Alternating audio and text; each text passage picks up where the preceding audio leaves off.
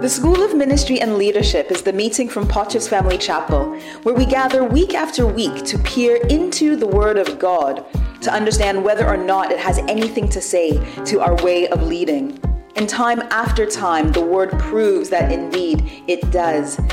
You see, in the beginning, God commanded man and woman, and He blessed them both and commanded them to have dominion over every created thing in the earth, to be fruitful and multiply in ideas and influence, and to cultivate the garden, making sense of the earth around them, subduing and replenishing it for His glory. This is a call to leadership, for us to steward our God-given gifts and talents. We all have the seed of leadership in us, and God wants you to be equipped to lead because this world needs you right now.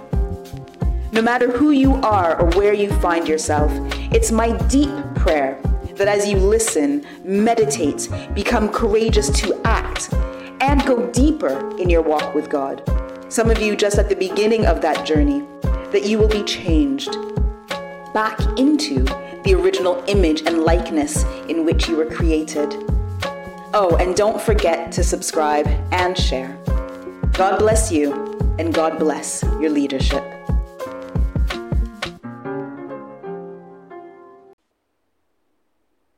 So we're going to be in Luke's Gospel this evening, and I want to start just by giving a little bit of background so that we can have some context to understand perhaps why Luke writes his particular Gospel in the way that he does.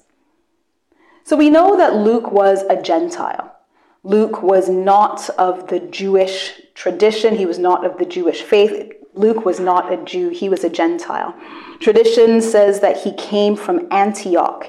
And so scholars believe that he was one of those who were converted in Antioch when Paul and Barnabas and all of the other leaders of the early church were building and establishing the church in Antioch. We also know that Luke was a physician, so he had a medical training. He did not walk with Jesus. He was not one of the disciples. He was not one of the 12. We know that Luke was rather a close companion of Paul. And so Luke's gospel and Luke's story is very much tied to Paul's story. And Luke used to actually be a frequent travel companion of Paul's. When Paul writes about his sicknesses and his illnesses, his infirmities, scholars believe that it was the good physician Luke who attended to him.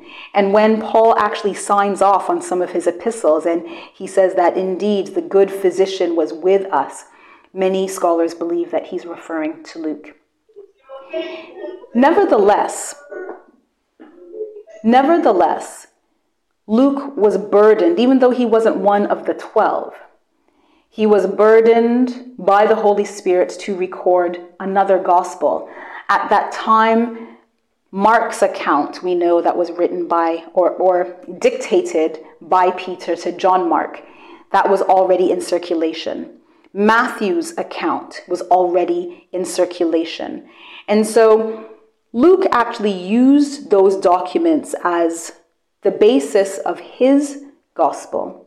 But he also, under the inspiration of the Holy Spirit and because of his medical training, actually went around and ran interviews with some of the surviving people. We know that he interviewed Mary, and that's how he got those details about Mary's story and Jesus' birth that do not appear in Matthew or Mark's gospel. And so Luke was a physician. Luke had great research skills, and he writes almost like a historian. So Luke's gospel gives us a lot of detail and a lot of information that we don't find in the other gospels, which is so useful to us. Luke records 20 miracles that Jesus performed. He records 23 parables that Jesus spoke. Some of them which do appear in Mark and Matthew's gospel, but many of them which are new. And Luke gives special attention to prayer. When you read the Gospel of Luke, you read frequently how Jesus prayed. And you get that perspective of prayer which we don't get in the other Gospels. Luke writes at length about the Holy Spirit. His gospel has almost a supernatural tone to it, and he carries this over into his account in the book of Acts as well. Very, very different from Matthew and Mark's gospel. But the important point to note about Luke is that Luke was writing for the Greek mindset. Because Luke was a Gentile, his interpretation of who Jesus was and the significance to humanity was a very, very different one. Luke did not approach Jesus from the same perspective that the disciples, the 12, did, that Peter did, that Matthew did, because Luke did not have the scrolls and the stories and the tradition of the law and prophets as his culture growing up. So when he writes his gospel, he's writing very much to a people who are like him.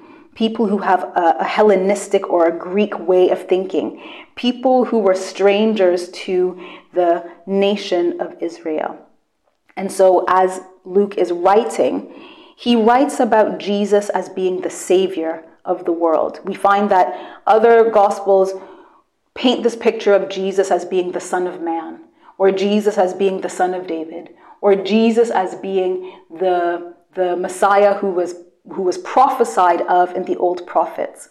But when Luke writes, he writes about Jesus as being the Savior of the world, the total world. And that world includes women, it includes the poor, it includes outcasts. And so that's why we find so many of the stories that Luke writes that speak to us about how Jesus was with the women, how Jesus was with the poor, how Jesus was with the tax collectors and the prostitutes. Because Luke wants us to understand that this Jesus has come for everyone. This is the Jesus who is the Savior of the total world. So if that is our background, if that is what we understand about why Luke had to write this particular gospel, then the next question for us, if we are still on our month of stewardship, we want to understand then what are the special insights that Luke gives us on stewardship. And when we read his gospel, particularly from the chapters 14 to 17, we see various examples and parables of how Jesus considers this topic of stewardship.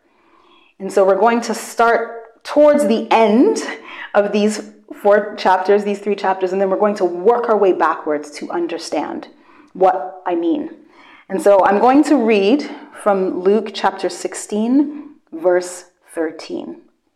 Jesus is speaking, and he says, "No servant can serve 2 masters, for either he will hate the one and love the other, or else he will hold to the one and despise the other. Ye cannot serve God and mammon." So let us pray. Abba, Father, we thank you so much once again for allowing us to come before you. Holy Spirit, I thank you for tonight's teaching. I thank you for the exploration of it, and I thank you for the preparation of it. And Lord, even as you've given us this word, which is in season, I pray that nothing will distract from us hearing really what you want us to understand about stewardship in this context, in this time, in the situations that we find ourselves in. Lord, this word speaks directly to where we are, which is why you have sent it. And I pray, Lord, that this word would find fertile ground this evening, that it would find souls that are ready to receive this word, souls that are ready to cultivate this word, souls, Lord, that are willing to receive your watering of this word, that it would bear fruit in their lives. Father, I pray for each and every person gathered here this evening, those who are here, those on their way coming, and those who will hear this message in the future. Let it meet them, Lord, exactly where you know that they are, and let it take them, Lord, exactly where you want them to go. I thank you. In the mighty name of Jesus, we have prayed. Amen and amen. Hallelujah. So tonight we are asking the question, whose steward are you? Whose steward are you? Because you see, the quality of your stewardship will be affected not only by how well you steward, but it will also be affected by the one to whom you steward. And when we look at our text this evening, Jesus is saying that you cannot be steward to two masters effectively, that you will end up shortchanging one or the other.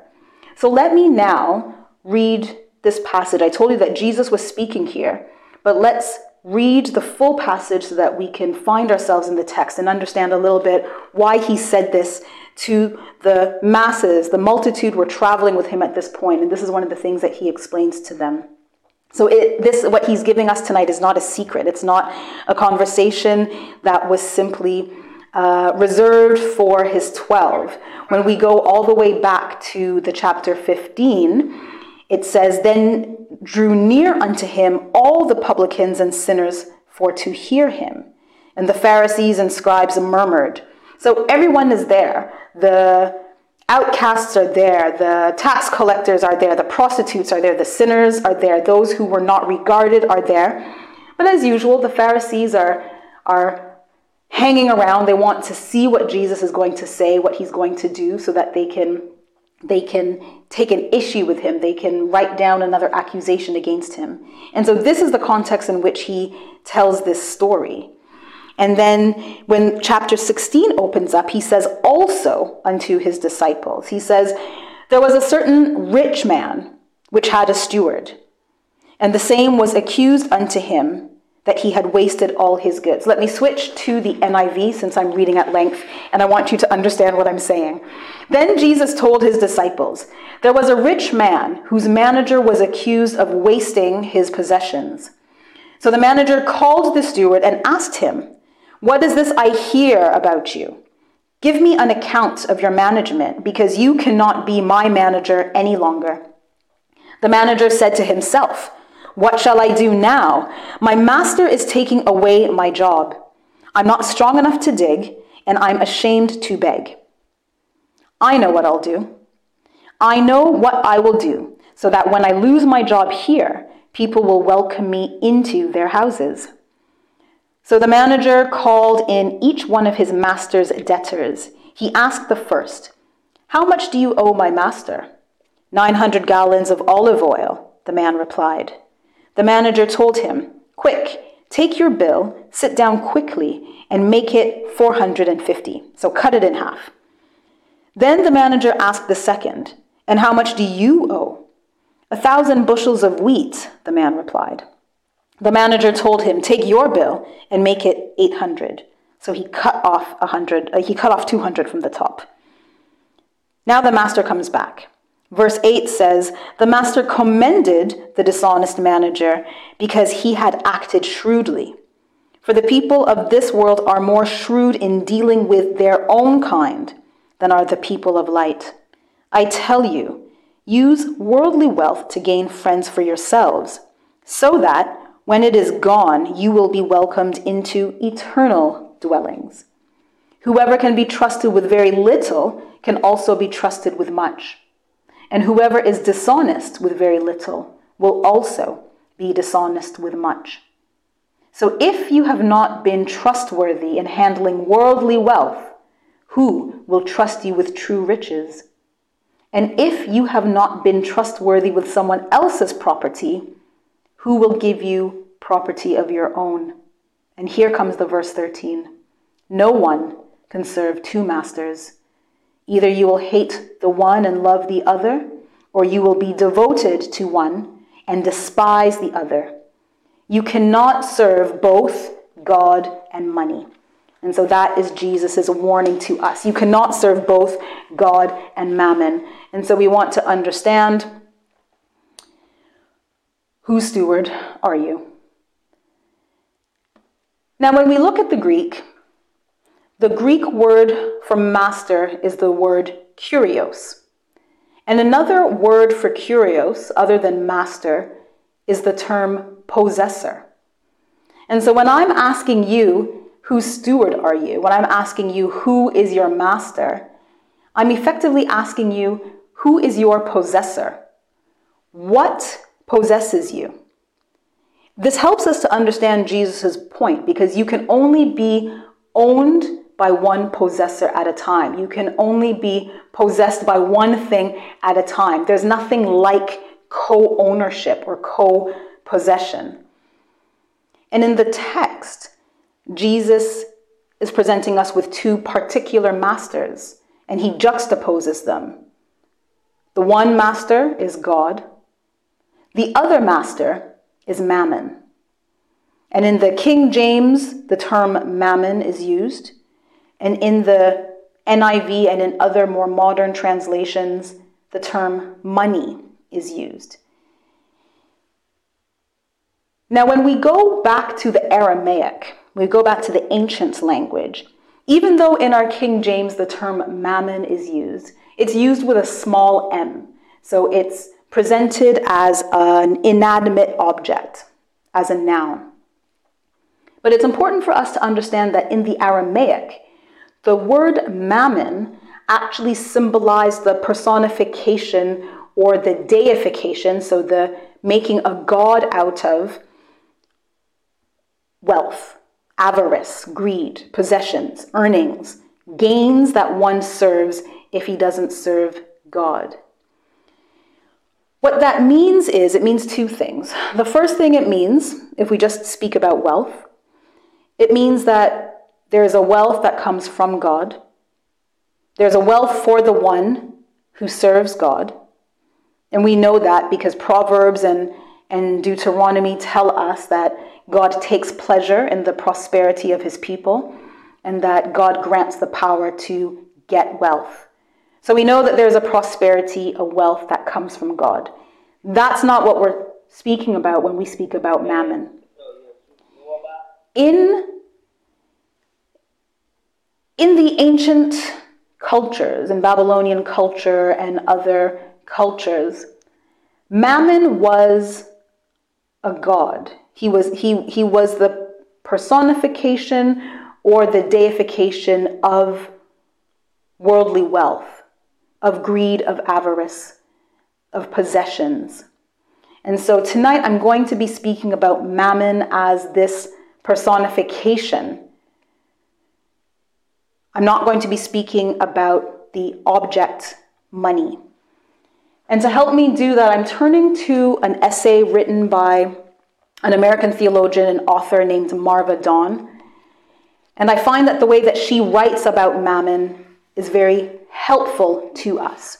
What she's going to explain to us is that mammon is actually one of the principalities. So when we're speaking about the powers and principalities that we wrestle against rulers of the darkness and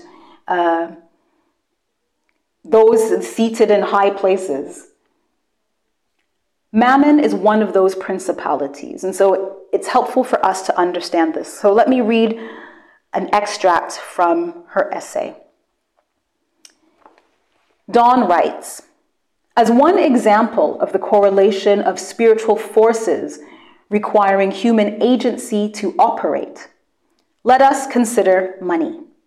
Certainly, the power that mammon holds over us is not due to demons flying around and operating all by themselves. The spiritual authority of mammon needs human cooperation. On the other hand, the material reality of money is not sufficient to explain its compulsion. As mentioned above, money certainly doesn't possess the kind of power it has merely by being a piece of paper. So what Dawn is explaining here is that the force of money is not because money is an inanimate object. It's not because it's coins or cowrie shells or pieces of paper. That's not the power of money. There is a principality behind money, and that principality's name is mammon. But the way money works for us, and here you can substitute money for any kind of worldly wealth, any kind of worldly gain or possession. The way these objects work is that they need humans to interact with them. So money does not have power simply because it's a piece of paper or because it's coins. Money does not have power simply because it is backed by a principality. Money has power because it is backed by a principality who needs humankind to interact with it. And that's where the force or the draw of money, backed by mammon, gets its power. So then Dawn goes on, and she now begins to quote another theologian named Jacques Ellul. And she quotes Ellul to say this: "This term, power, should be understood not in its vague meaning, force, but in the specific sense in which it is used in the New Testament. Power is something that acts by itself, is capable of moving other things, is autonomous or claims to be, is a law unto itself, and presents itself as an active agent. This is the first characteristic. Its second is that power has a spiritual value. It is not only of the material world, although this is where it acts. It has spiritual meaning and direction. Power is never neutral. It is oriented. It also orients people. Finally, power is more or less personal. And just as death often appears in the Bible as a personal force, so here is with money.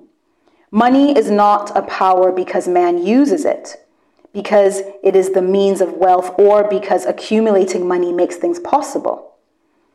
Money is a power before all of that, and those exterior signs are only the manifestations of this power, which has, or claims to have, a reality of its own. We absolutely must not minimize the parallel Jesus draws between God and mammon. He is not using a rhetorical figure, but he is rather pointing out a reality. God as a person and mammon as a person find themselves in conflict. Jesus describes the relation between us and one or the other the same way. It is the relationship between servant and master. Mammon can be a master the same way God is. That is, mammon can be a personal master. And let me just read this final paragraph. Jesus is not describing a relationship between us and an object, but between us and an active agent. He's not suggesting that we use money wisely or earn it honestly. He is speaking of a power which tries to be like God, which makes itself our master, and which has specific goals. Wow.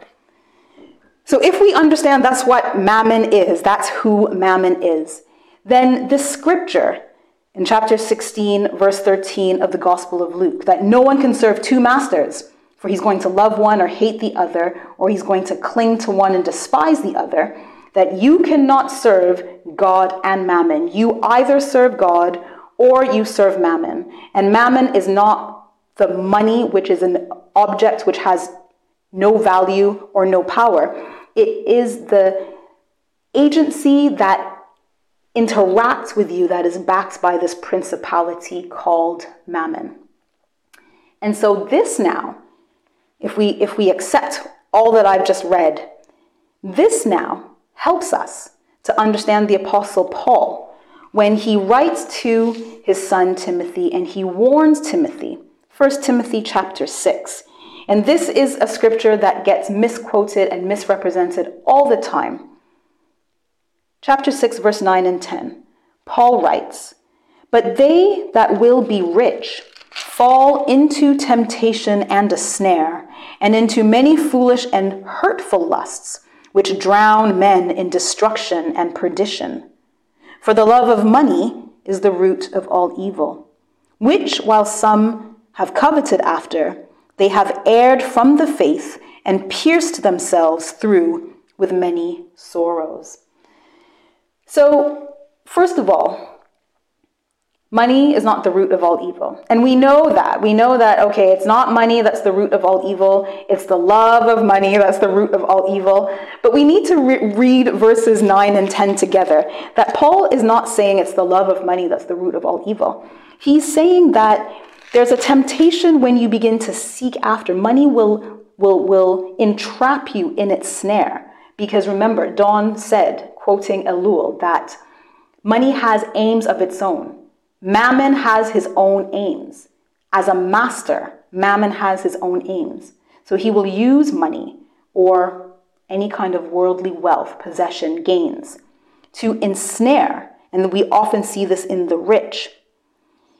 But that destruction and that perdition comes not simply by following the money, and not simply by coveting after or lusting after the money. But what happens is that you err from the faith. That's what the verse 10 says when we read after the semicolon. The colon says, for the love of money is the root of all evil. But then there's a colon. And then the point is, which while some coveted after, they have erred from the faith. So the real sin here is erring from the faith. And that leads you to pierce yourself through with many sorrows, with destruction, with perdition. Coming back to the point that Mammon as a master has his own goals, different from the goals that God as a master has.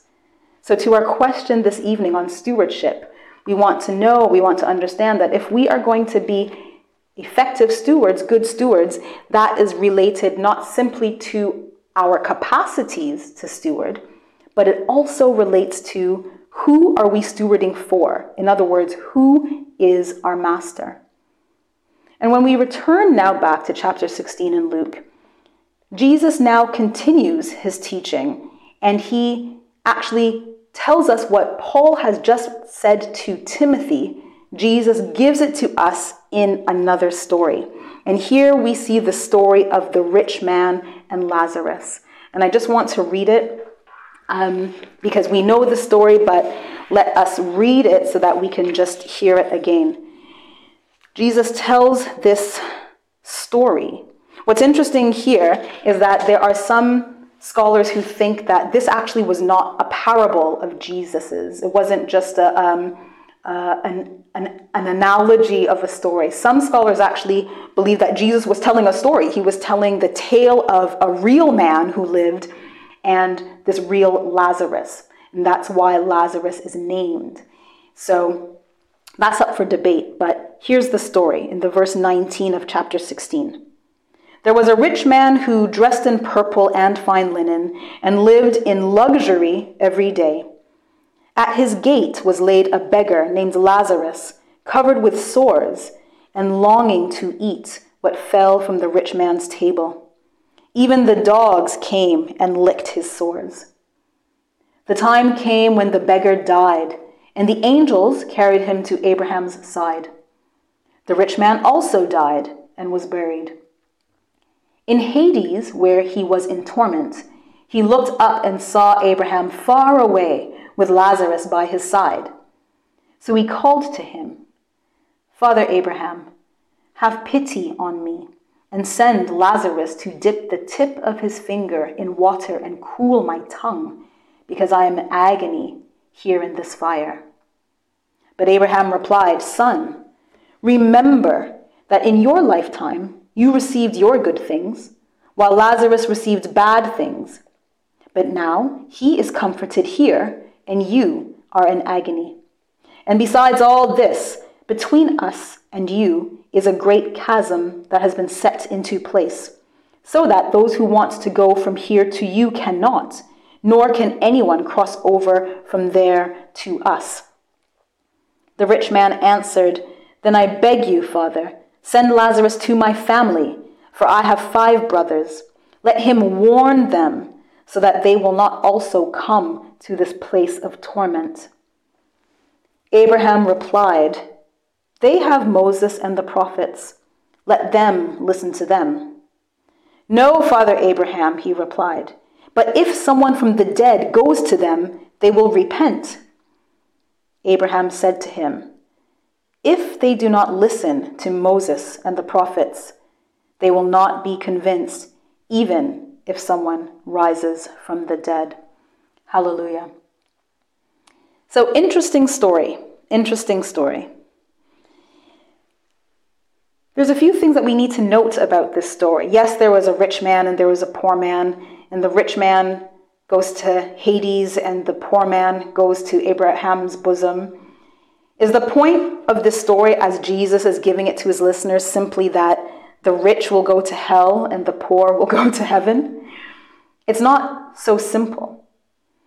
We're speaking about whose master, whose steward are you? Who is your master? So what can we see about who the rich man was a steward unto and who Lazarus was a steward unto? What makes the rich man wicked in this story?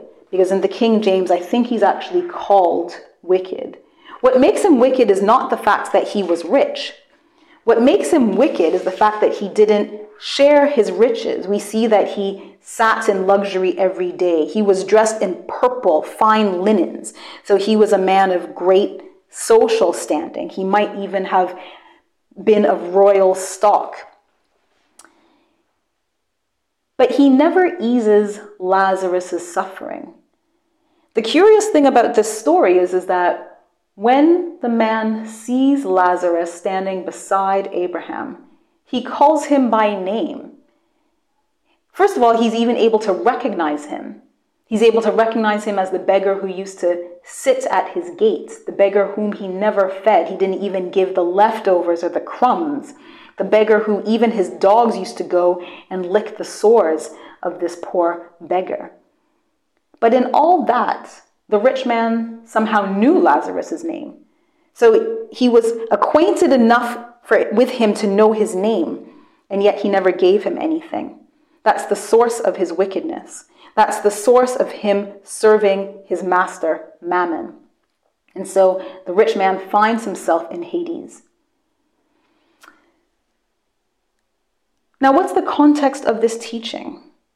I started off by telling you that we are in the Gospel of Luke, the Gospel that has quite a lot of material to give us in terms of understanding stewardship. And tonight we are in chapters 14 all the way to chapters 17. So 3 good, long, chunky, meaty chapters. And we see that in these chapters, Jesus is actually doing a lot of teaching. All of these stories take place around some kind of food. So when we start in chapter 14, there's a banquet. Jesus has been invited, or he finds himself at the banquet table of one of the prominent Pharisees. And then Jesus gives a parable of the great banquet. And then in chapter 15, we see that the crowds are still surrounding Jesus. And chapter 15 is where Jesus gives us the triple parable of the lost sheep, the lost coin, and the lost son. And then chapter 16, where we have started this evening, is where Jesus warns us about stewardship and that no one can be a steward to 2 masters. You can never be effective that way because there's no such thing as shared ownership of the steward. You either belong totally to your one master or you belong totally to the other master. And we understand from reading Marva Dawn that those masters are in conflict, that God and Mammon have different goals. And so the way that we steward what they give us affects our stewardship, not just in terms of our capacity to steward, but also in the character of who our master is. So as we keep working our way backwards, let's now move backwards to the chapter 15, because we want to understand what's the context of this teaching. And I mentioned that the Pharisees, as usual, were always hanging around. They wanted to know what Jesus was doing next, not so that they could be changed by the word, not so that they could repent and return to the Father, but really to entrap him. And so we see that in these parables, in these passages, Jesus is speaking to the attitude of the Pharisees. And what we see the Pharisees doing is they are sneering at him. When he speaks, they kind of throw off his the point of his parables. They know that he's speaking to them. And yet somewhere it says that they sneer at him. If you've ever seen someone sneer at you, you know how ugly that face is. Some translations actually say that that statement, that idiom, actually means they blew their noses on him. Like they were deriding what he was saying. So this teaching about stewardship and understanding whose steward you are, it takes us back. Before we go to the chapter 15, let me just pause and return to something very important in the chapter 16. So where Jesus gives this statement about not being able to serve two masters after he's given this story about this particular kind of steward. In some of our translations, he's called the unjust steward. And we want to understand actually a little bit about this steward, why Jesus uses him as an example, and why the master actually commends the steward in the story. So in this parable of the shrewd steward, we see that though the steward cheated his master, because that's what he does, right? The master has heard a bad report of the steward. We don't know whether the steward was lazy. We don't know whether he whether he was embezzling, whether he was cheating. We don't know whether he was doing his own business on the side. We don't know what it was about this steward. All we know is that the master has received a bad report. And so the master comes and he takes account, because we know from other parables that Jesus gives on stewardship that the master will always show up for an accounting. And so in this case, the master shows up and says, "What is this that I've heard about your stewardship?" And the steward begins to fret in himself. He says, "Oh boy, I'm going to be out of a job. If my master throws me out, what am I going to do? I'm not strong to dig. I can't dig ditches. I have too much pride to beg. So how am I going to eat? I know what I'm going to do. I'm going to get those who owe my master. I'm going to do them a favor by cutting their bills. And because I've done this good thing for them in their eyes, they will welcome me when I'm on the street." And so the master commends the steward. He says, "Well done." Well, no. The master doesn't say well done. The master says, "Not bad. I mean, pretty clever. Pretty clever." Yeah. And what the master says is then that these people, and this is what I want us to understand, because this passage is actually a very tricky one. It's a very slippery one. It's one that we often can't understand and is one that is often not well explained to us. Why does the steward get a commendation even though what he does is wrong? And here there are two keys in this passage. The first comes to us from the Greek. In the Greek, the word that gets used there for wisdom, if I read from the King James, I just want to read this passage because it says that the master commends him for being wise. In the verse 8, "And the Lord commended the unjust steward because he had done wisely." Now that might confuse us. It confuses us only in English. In the Greek, we understand that the word that gets used there for wisely or for wisdom is the Greek word phronimos. Now, phronimos is a different word from the other Greek word that gets used for wisdom, which we're much more familiar with, which is the word sophos. That's where we get the word Sophia from. So when we're speaking about God's wisdom, we're speaking about Sophia. But this Greek word is the word phronimos. The difference between the two is that both of them refer to one using one's intelligence and one's means to accomplish something. The difference comes in the ends that intelligence and those means are being used for. When the term phronimos is being used, it is used when the end to be accomplished is either good or evil. When sophos is being used, it is used only when the thing that will be accomplished is good.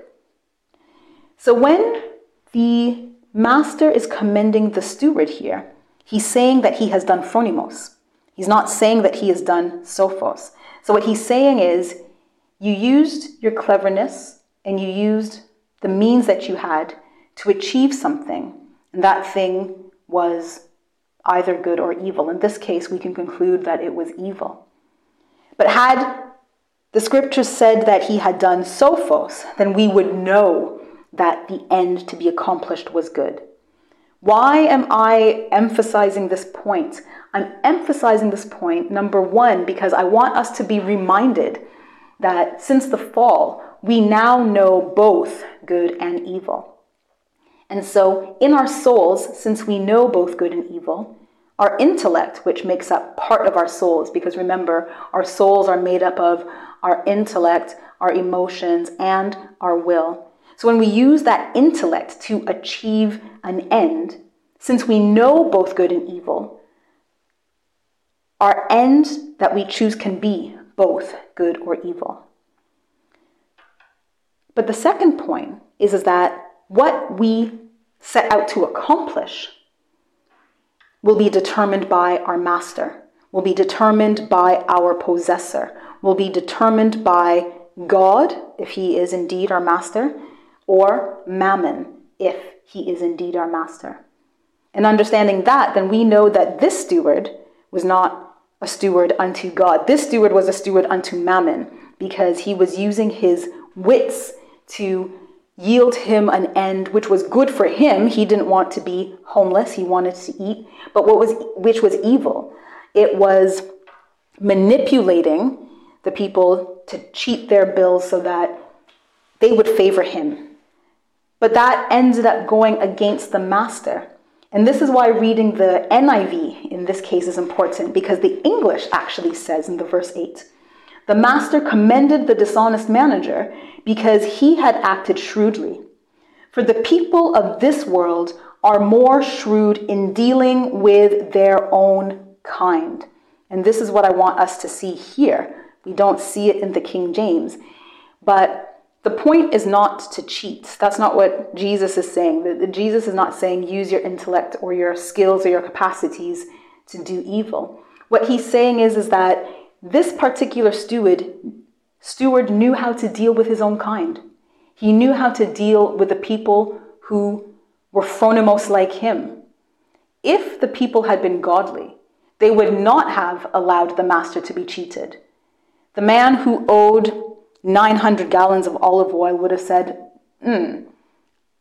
even though I'm in debt, and even though it's going to take me a long time to pay off this debt, I'm not going to cheat the master.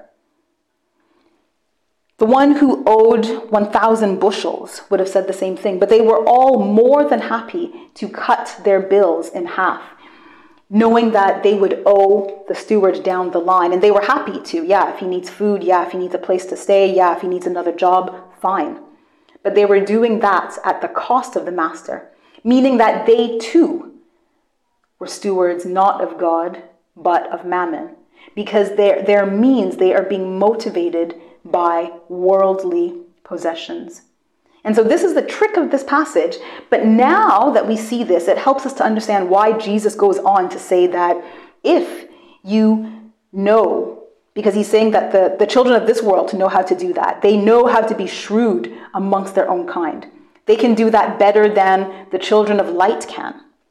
But then Jesus says that, fine, what you need to do as a steward of the master is you need to learn how to steward the worldly wealth, but do that in such a way that you will then be welcomed into the eternal dwellings. Why? Because if you are trustworthy with a little, God will trust you with much. And that's what we see in the other parables, the parables of the talents and the minas, that those who stewarded the master's talents or minas that he gave him well, that they were put in charge of cities, that they were doubled what they had invested. And so what we can conclude is that this steward, this wicked steward, because he was not trustworthy with the master's possessions, with the master's worldly possessions, the master commends him for his shrewdness. He commends him for his phronomos. But this steward is not rewarded, because whoever is trusted with a little will also be trusted with much. And whoever is dishonest with very little will be dishonest with much. So we don't know the conclusion. The Bible doesn't tell us what happened to the steward, but I'm quite sure that he was not rewarded from the master the way those other stewards that we see in the parable of the talents and the minas were. This is why Jesus says you cannot serve both God and mammon. The steward in this story is serving mammon. The people who let their bills be cut into two are serving mammon. But Jesus, he doesn't say this in the passage, but this is the ultimate question. Whose steward are you? Who are you serving? Are you serving God, or are you serving mammon? Are you stewarding the things of God in a godly manner, or are you stewarding the things of mammon in a mammon-like manner? And if we turn to Matthew 24, verse 45, Jesus answers this question. He says, "Who then is a good and faithful servant?" He says, "Who then is a faithful and wise servant? Faithful and wise servant, whom his Lord hath made ruler over his household, to give them meat in due season. Blessed is that servant, whom his Lord, when he cometh, shall find doing so. Verily, verily, I say unto you, that he shall make him ruler over all his goods. But and if that evil servant shall say in his heart, My Lord delayeth his coming, and shall begin to smite his fellow servants, and to eat and drink with the drunken, the Lord of that servant shall come in a day when he looketh not for him, and in an hour that he is not aware of, and shall cut him asunder, and appoint him his portion with the hypocrites. There shall be weeping and gnashing of teeth."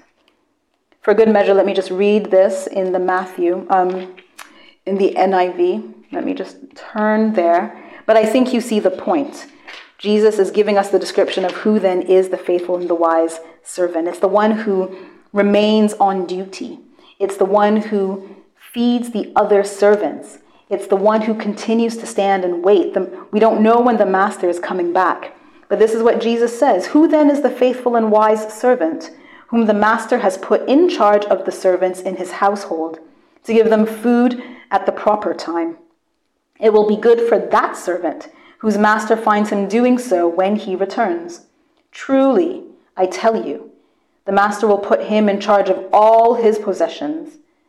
But suppose that servant is wicked, and says to himself, My master is staying away a long time. And he then begins to beat his fellow servants, and to eat and drink with the drunkards. The master of that servant will come on a day when he does not expect him, and at an hour he is not aware of. He will cut him into pieces and assign him a place with the hypocrites, where there shall be weeping and gnashing of teeth." So this is the point that Jesus wants us to know. The question, whose steward are you? Are you a steward unto God, or are you a steward unto mammon? Last parable, and now we jump back to the chapter 15. And this is the parable of the lost son. What's interesting about this parable is that oftentimes we refer to this story as the story of the prodigal son, because we know that he was prodigal. He was wasteful with the inheritance that his father gave him. But actually in the Bible, the parable is referred to as the parable of the lost son. So the Bible wants us to know that the distinguishing feature of this man was not that he was prodigal, but that he was lost. And for the sake of time, I won't read it, but I'll encourage you to go tonight. You should actually read all of chapter 15. We need to understand these three parables together because they belong together. Jesus is building his argument when he moves from the sheep to the coin to the son. So read the whole chapter. It's only 32 verses. But in the last part, the story is the story of these two brothers of a rich man, and the younger brother says, "Dad, I want my share of the inheritance." Dad gives it to him. He goes off to a far land and he has a loose life. He eats, he drinks, he carouses with women, and then the money finishes. And then there's a famine, an economic drought in the land. So this younger brother becomes the servant. He becomes a steward of a man in that nation. And we know that he's fallen on hard times. The younger brother he has nothing. So much so that when he looks at the pigs, and we can understand that if this story is being told in the Jewish tradition, that to look at pigs and to desire what they are eating would have been through the lowest of the low, that this guy had fallen through the bottom because, of course, pigs were unclean animals. But to look at the pigs and to want the slops, the leftovers that they were eating because he was that hungry, he was that desperate, until the Bible says he came to his senses and he remembers that I have a father and I can go back to my father's house. And even though I may no longer be worthy to be called his son, I can at least hope to be a servant because even his servants are treated well.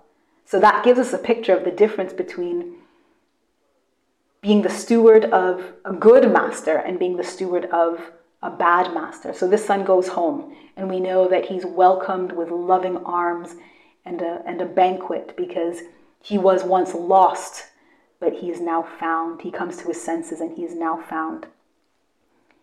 So even the lost son was, for a time, a steward of mammon. When he found himself in that foreign country with no money left, no name left, nowhere to stay, and he had to attach himself to this unnamed master who treated him so badly that even sleeping in the pig pen, but not even being given the food that the pigs were being given.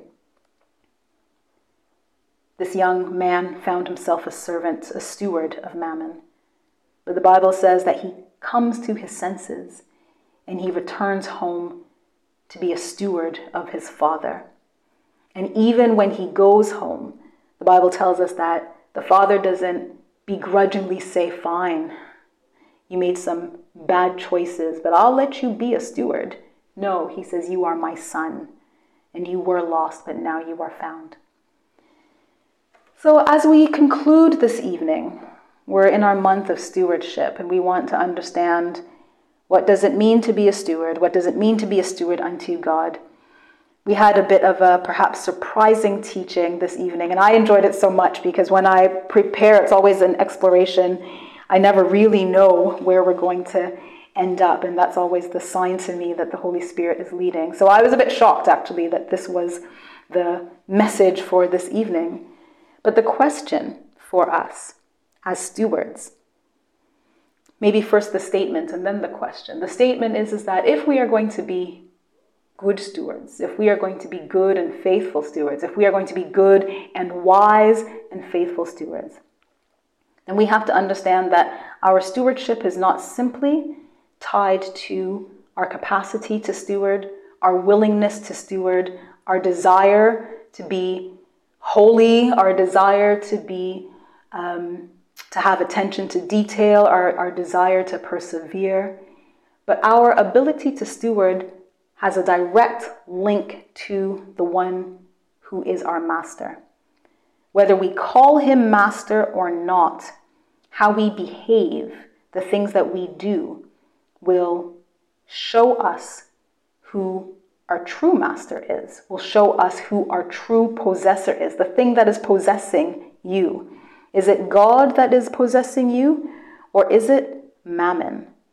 And I know that that might be a terrifying prospect, and if we can be honest with ourselves, we will compare ourselves to the scripture when Jesus says, well, who then is the good steward, the good and wise, the faithful and wise steward? It's the steward who's standing at the gate. It's the steward who is feeding the other stewards. It's the steward who's making sure that everything is going on in the master's household. Everything's going on in the church. Everything's going on in the kingdom, just as the master set out his instructions to before he left. And we don't know when he's coming back.